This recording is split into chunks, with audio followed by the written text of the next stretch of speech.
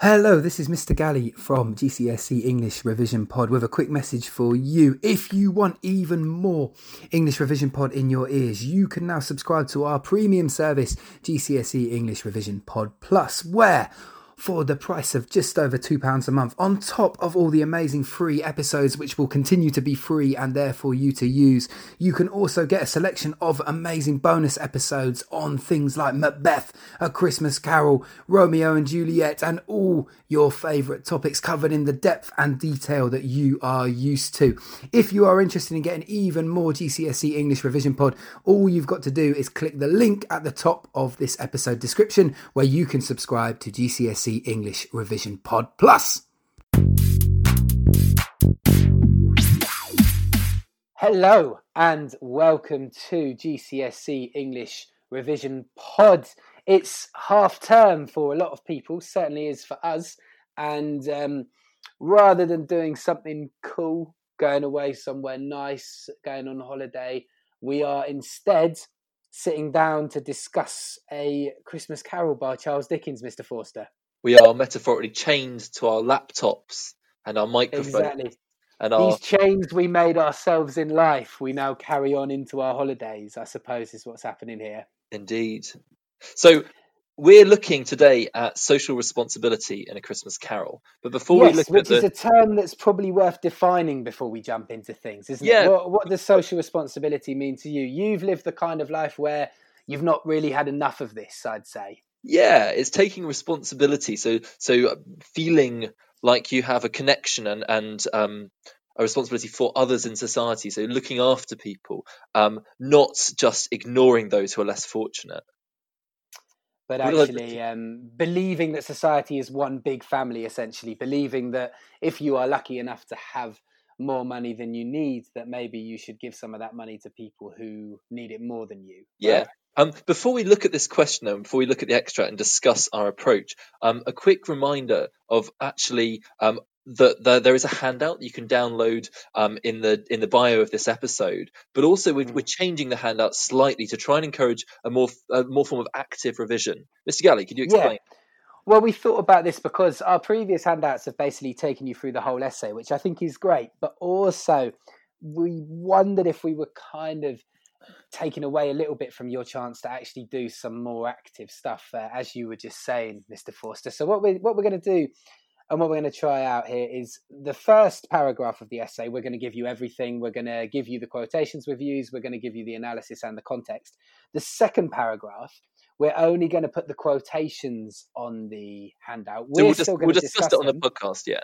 Yeah, we're going to talk about them like we always do, but we will only put the quotations themselves on the handout. What that will mean is you can then have a go at writing up that paragraph yourself. And finally, for the third and final paragraph, we're not even going to give you the quotations. We're just going to tell you where to look in the text to find them yourself, and then write up the paragraph yourself. And what we're actually going to do is we're going to run a little kind of mini competition where you can email us your answers and we will announce the winner on Twitter. Yes? Yeah, so if you want to have a go at writing the second or third sections of your essay, using the notes on the sheet and obviously using all the discussion in the podcast, we will publish the best one on Twitter and celebrate your fantastic revision efforts. Yeah, and what we're hoping is through doing it like this, we will give, like we said, we'll still give you a load of stuff that's going to be really useful to you, but we're going to combine that with giving you the opportunity to do more rather than just reading over it. You'll actually be able to get your teeth into it and produce something. Particularly on texts where, like Macbeth and A Christmas Carol, where we've actually done quite a few episodes already. Yeah, exactly. I mean, how hard are we expected to work? You know, we can't be writing up these things all the time. Getting my little violiner out for you. So let's look at the question. So can you read the question, please, Mr. Galley? Yeah. So we are dealing with an extract from chapter 3 or stave 3, which is when the ghost of Christmas present takes Scrooge to visit the Cratchits and observe their Christmas Day celebrations. And the question goes thus: starting with this extract, how does Dickens present the theme of social responsibility? Right, so that's that theme we talked about. How does Dickens present the idea that we should all be looking after one another, not just taking care of ourselves? Yeah, and as always with the AQA style of questions, they have 2 bullet points, one looking at social responsibility in this extract and one looking in social responsibility in the novel as a whole. And I think this gives you a pretty easy essay structure to follow. The idea of begin with your thesis statement, obviously setting up your overall argument, then have a look really closely at the extract before opening up your argument to wider themes and wider ideas elsewhere in the novel. Exactly, right. So we're going to jump straight into our thesis statement, right? So this is Yeah.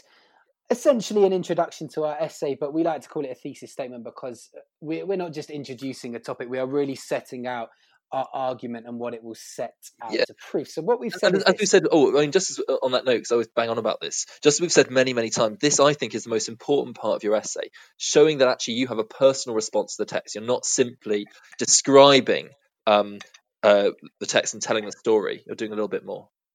So, do you want to read your Exactly. thesis, Mr. Gowings? Sorry, I was having a sip of water just at the moment you handed to me. Then that was incredibly unprofessional. But our thesis statement goes as this. Dickens' A Christmas Carol explores the change in the protagonist Scrooge as he comes to understand the consequences of the cruel life he has led and the importance of looking after one's fellow humans, of accepting social responsibility. Throughout the novella, Dickens explores how the impact of not taking social responsibility is to see the weakest and most vulnerable among us suffer, a sin for which he suggests we will be damned for all eternity. However, he does also show that if we can learn to take responsibility for those around us, there is hope for a much better future. So essentially what we're saying there is we're going to focus our essay at the start on what happens if you don't take responsibility on both the impact on people around you and also the impact on yourself. Then we're going to conclude the essay by saying, but actually there is a hopeful message, and Dickens also shows us what can happen if you do take that social responsibility. And there's 2 threads that we're following within all of those as well. The first is around the impact on others in society, but also the second is on the importance of taking responsibility for actually the impact that it has on yourself. Completely. We'll talk about both of these threads as we go through. So I think it's going to develop quite nicely. So obviously the extract we've got, which you'll see if you download the handout, is when the ghost is showing them the Cratchit's Christmas Day, and the Ghost of Christmas Present is highlighting for Scrooge that Tiny Tim will not be there this time next year unless these shadows are changed. So what I've said for the first paragraph is, starting with the extract, Dickens shows us how if we don't take social responsibility, then it is the innocent people who suffer. It is those in society who do not deserve to suffer who end up suffering. Yeah. So do you want to take us through a little bit of the AO2 then? So let's zoom in close textually, I think, because again, one of the weaknesses students often have in essays is they simply tell us what's happening without really getting to grips with the how. How does Dickens portray this idea through his language? Yeah, and the why, of course, is crucial as well. So if we look at this, and the first thing I've pulled out is you've got this nice triadic structure where Bob loved the child, wished to keep him by his side, and dreaded he might be taken from him. Now, I thought there's a couple of interesting words that Dickens has used here, because first of all, the idea that Bob wished to keep the child by his side. Now, for me, the word wish suggests things that you don't have any control over, right? Wish implies you really want this thing to happen, but it may be impossible or it may be beyond your control. So I thought that was particularly powerful, as you then get this idea that Bob is not in a position to ensure that his own child survives. And part of that is Scrooge's fault, right? How might we, Mr. Forster, consider that it is Scrooge's fault that Bob is not in a position to keep his child alive? Well, we've seen that Scrooge, of course, from the opening, he's the one that pays Bob his wages. So I think what we're showing here is the need for social responsibility, the sense that actually for those in poverty, their fate is beyond their own control. They are left wishing and dreading and reliant on those like Scrooge for help. Well, that's the second term we came to, was this idea of dreading, right? Because dread, incredibly emotive verb, right? Dread, I think, is something that sits in your gut. You know, that horrible feeling when something is coming, something unpleasant, something you don't always know what it is, to be fair. But sorry, what was that, sir? A sense of inevitability. Yeah, that you cannot prevent this bad thing coming your way. And I think what we see then is that the impact is not just on those, if we don't take social responsibility, it's not just those who die. It is, of course, those they leave behind, and in this case, the death of Tiny Tim doesn't just affect Tiny Tim himself, but will rip the heart out of this family. Yes. And this brings us quite nicely onto the second, the way in which the ghost echoes Scrooge's own words. Because Scrooge, there's a really nice structural point to be made here, isn't there? Scrooge has an emotional response to this, actually, which is already showing us that the ghosts have acted as a catalyst for his change. They are starting to change his sense of himself, getting rid of his selfish ideas and making him recognize the need for social responsibility. And this is when the ghosts, he echoes Scrooge's words. He says, if he be like to die, he had better do it and decrease the surplus population. So it's it's something that Scrooge said earlier when the two charity workers came to ask him for money at the start of the novella, and when we were learning about just how cruel he was. And what Scrooge was essentially saying was, well, if there's too many people anyway, so if some of them are going to die, good riddance. Let's bring down the surplus in the population. Yeah, in terms of why that's... Sorry, yeah. Go on. No, you go. Well, why that's incredibly powerful is this idea of the word surplus. So the word surplus is a word that we would not normally associate with human beings at all. We would associate with business. Yeah, right? it's a metaphor. It's an economic metaphor. Yeah, and it means more than you need, right? You know, the idea that you've got more of something than you need. So it's particularly interesting that Scrooge uses a word that we associate with the world of business as a metaphor for people. But what happens now when the ghost echoes Scrooge's words back at him? What Scrooge comes to understand is the human consequence of his words. And what we're seeing here is that initially he wasn't willing to take social responsibility. And now Scrooge is seeing the human impact of those words. And like I said at the beginning, through the ghost echoing his own words back to him, he's now coming to understand the human consequences of not taking social responsibility. Do you think that's fair? Yeah, and there's a nice kind of wider point here we could make about Dickens's own didactic message. So a didactic message is something that teaches you something, and I'll put it on the handout. But the idea in Scrooge hearing his own views and reflecting on the need for social responsibility is perhaps echoed structurally in the novella as a whole, which would have echoed some of the views of contemporary Victorian readers about things like the Poor Law, whereby those who were in the kind of less economically successful positions would be forced to work in workhouses. Perhaps by reflecting these views, by using Scrooge as a mouthpiece for these views, the Victorian readers might dwell upon their own attitudes. Yeah, absolutely. And again, if you've studied an Inspector Calls, you will be familiar with that term didactic as well. This idea that the writer is essentially setting out to change our beliefs or opinions. That brings us on nicely to the last bit of the extract I would look at, which is when the ghost quite emotionally proclaims this metaphor to describe what he believes Scrooge is sort of saying. And he says, "Oh God, to hear the insect on the leaf pronouncing on the too much life among his hungry brothers in the dust." Now, I think there's a few interesting words in this metaphor. First of all, the leaf. Now, the insect on the leaf, right? We imagine like a little ant or a beetle sat on the leaf. And in this case, of course, the leaf is a metaphor for Scrooge's privilege. The fact that he is raised on the leaf represents his position in society, the idea that he's got money. He could have comfort if he chose to spend his money on it, but essentially he can afford food to live and a roof over his head and all this kind of stuff. And he's looking down from his leaf and he's saying, there's too much life among my hungry brothers in the dust. Look at those people starving down there. There's too many of them. And the ghost is shocked and appalled by this. And I think a key word here is brothers, because what does the word brothers imply? Well, it connotes a fraternal relationship, a relationship that is more that is a bond that's family. Yeah. So when the ghost looks at Scrooge, who sees himself as different to these other poor people, the ghost doesn't see that. He sees that Scrooge is actually one of these people. They are all part of the same thing. And therefore, he should be extending help and love to his brothers in the dust rather than looking down and saying, oh, look, there's too many of them. Hopefully some of them die soon. So I think that brings us on from the extract, right? And we can now look at the second point in the novella. So as I said at the start, we're going to do this a little bit differently. We have given you a topic sentence. We are going to tell you how we would use the quotations that we've put on the handout.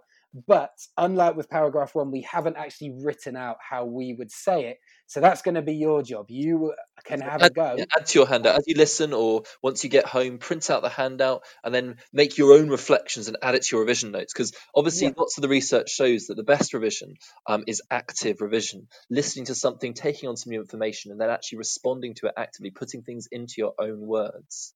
Yeah, this is very upsetting, really, that when students spend an hour or 2 hours revising and, you know, giving up their time to do the right thing, and then they end up doing a kind of revision which is really non-productive. It's such a shame to not get the most out of that time.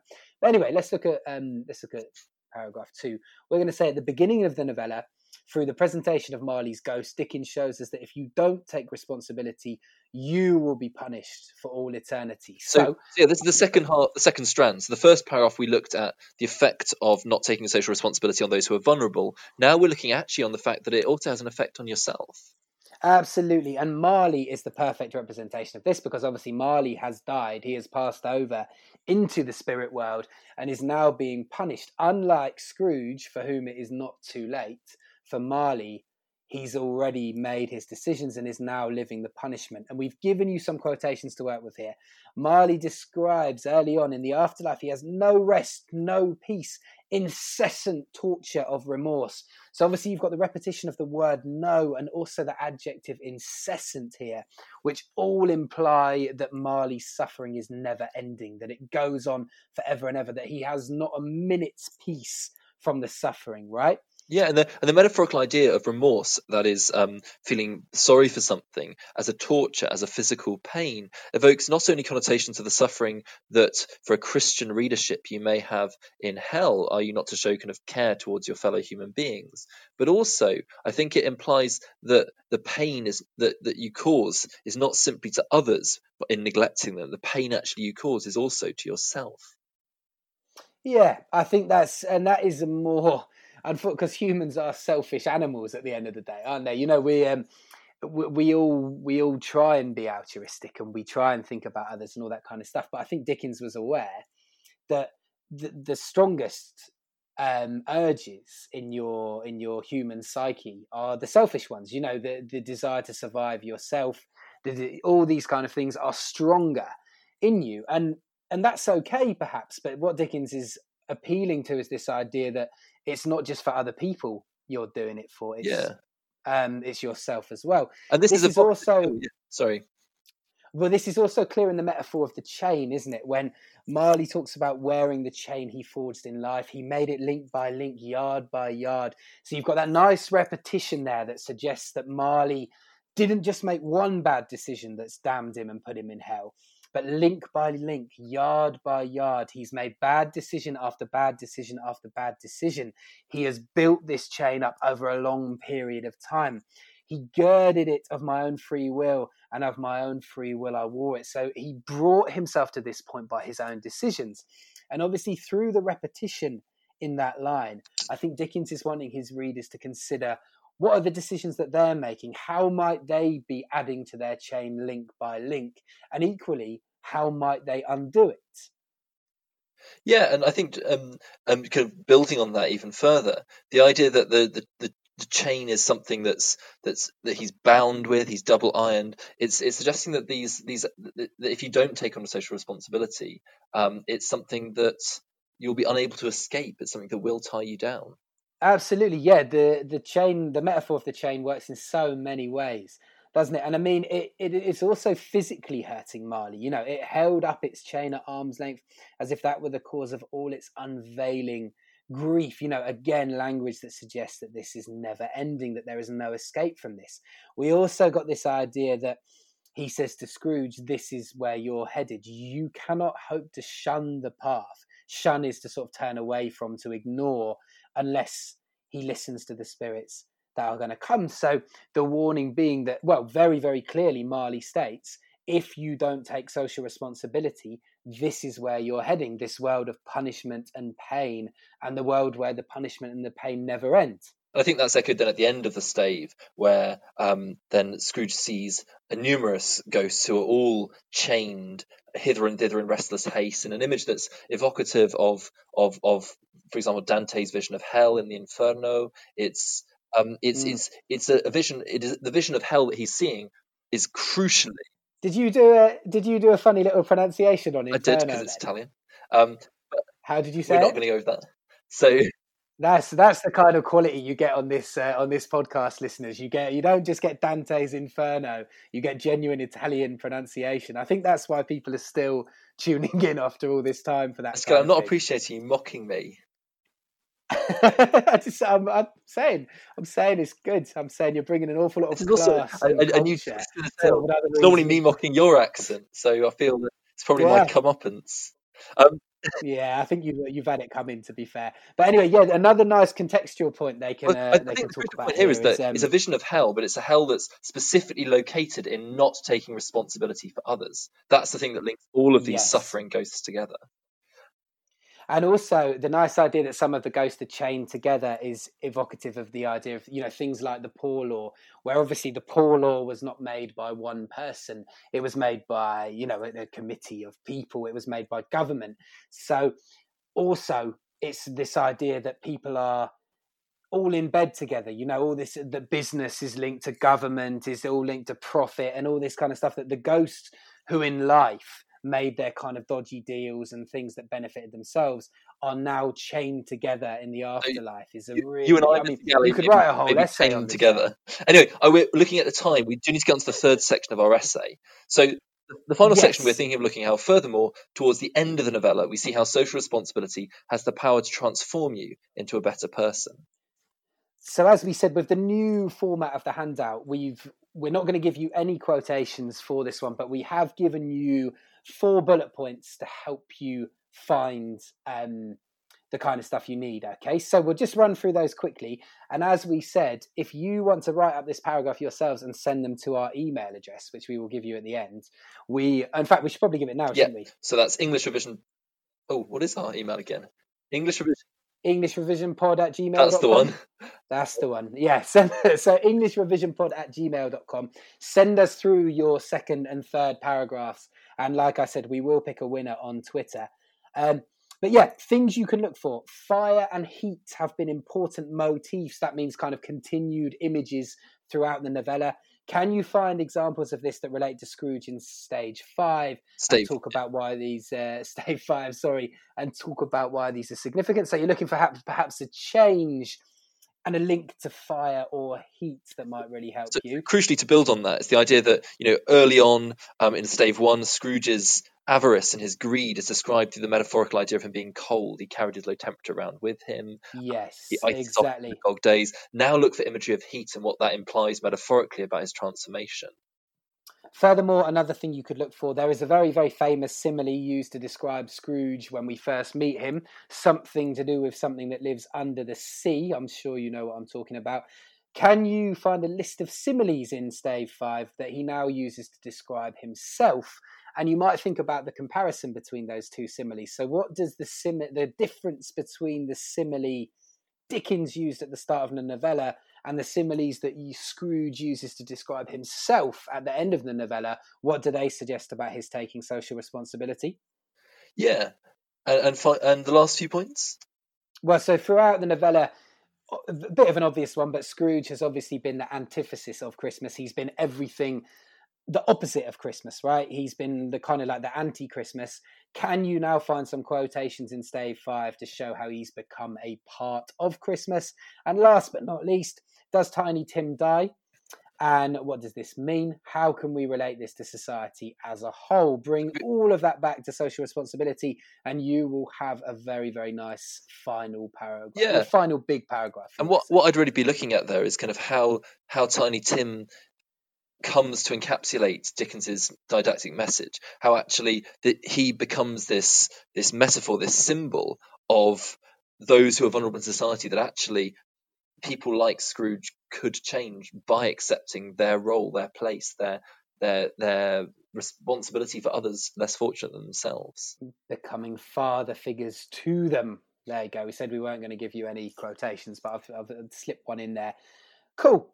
So hopefully that will give you plenty to go on. Yeah. Oh yeah, go and talk about the conclusion. I mean, obviously, the most important function of a conclusion is not to repeat things you've already said. I hate conclusions where people that just list things they've done. I try and really zoom out and think about Dickens's overall message. What's he saying about the importance of social responsibility? Is it still relevant today? How does this link to our context? Because, I mean, we mentioned this in a few of our other podcasts on A Christmas Carol, but there is perhaps an irony in Dickens's messages about social responsibility, which is, although he clearly wants individuals to take on more social responsibility, to care for their fellow human beings, crucially, unlike more revolutionary writers like Friedrich Engels or Karl Marx, who I've mentioned in the context on the sheet, actually, his message is ultimately quite socially conservative. He isn't arguing for a new form of government, for higher taxes and the redistribution of wealth to the poor. He's simply arguing for charity at Christmas.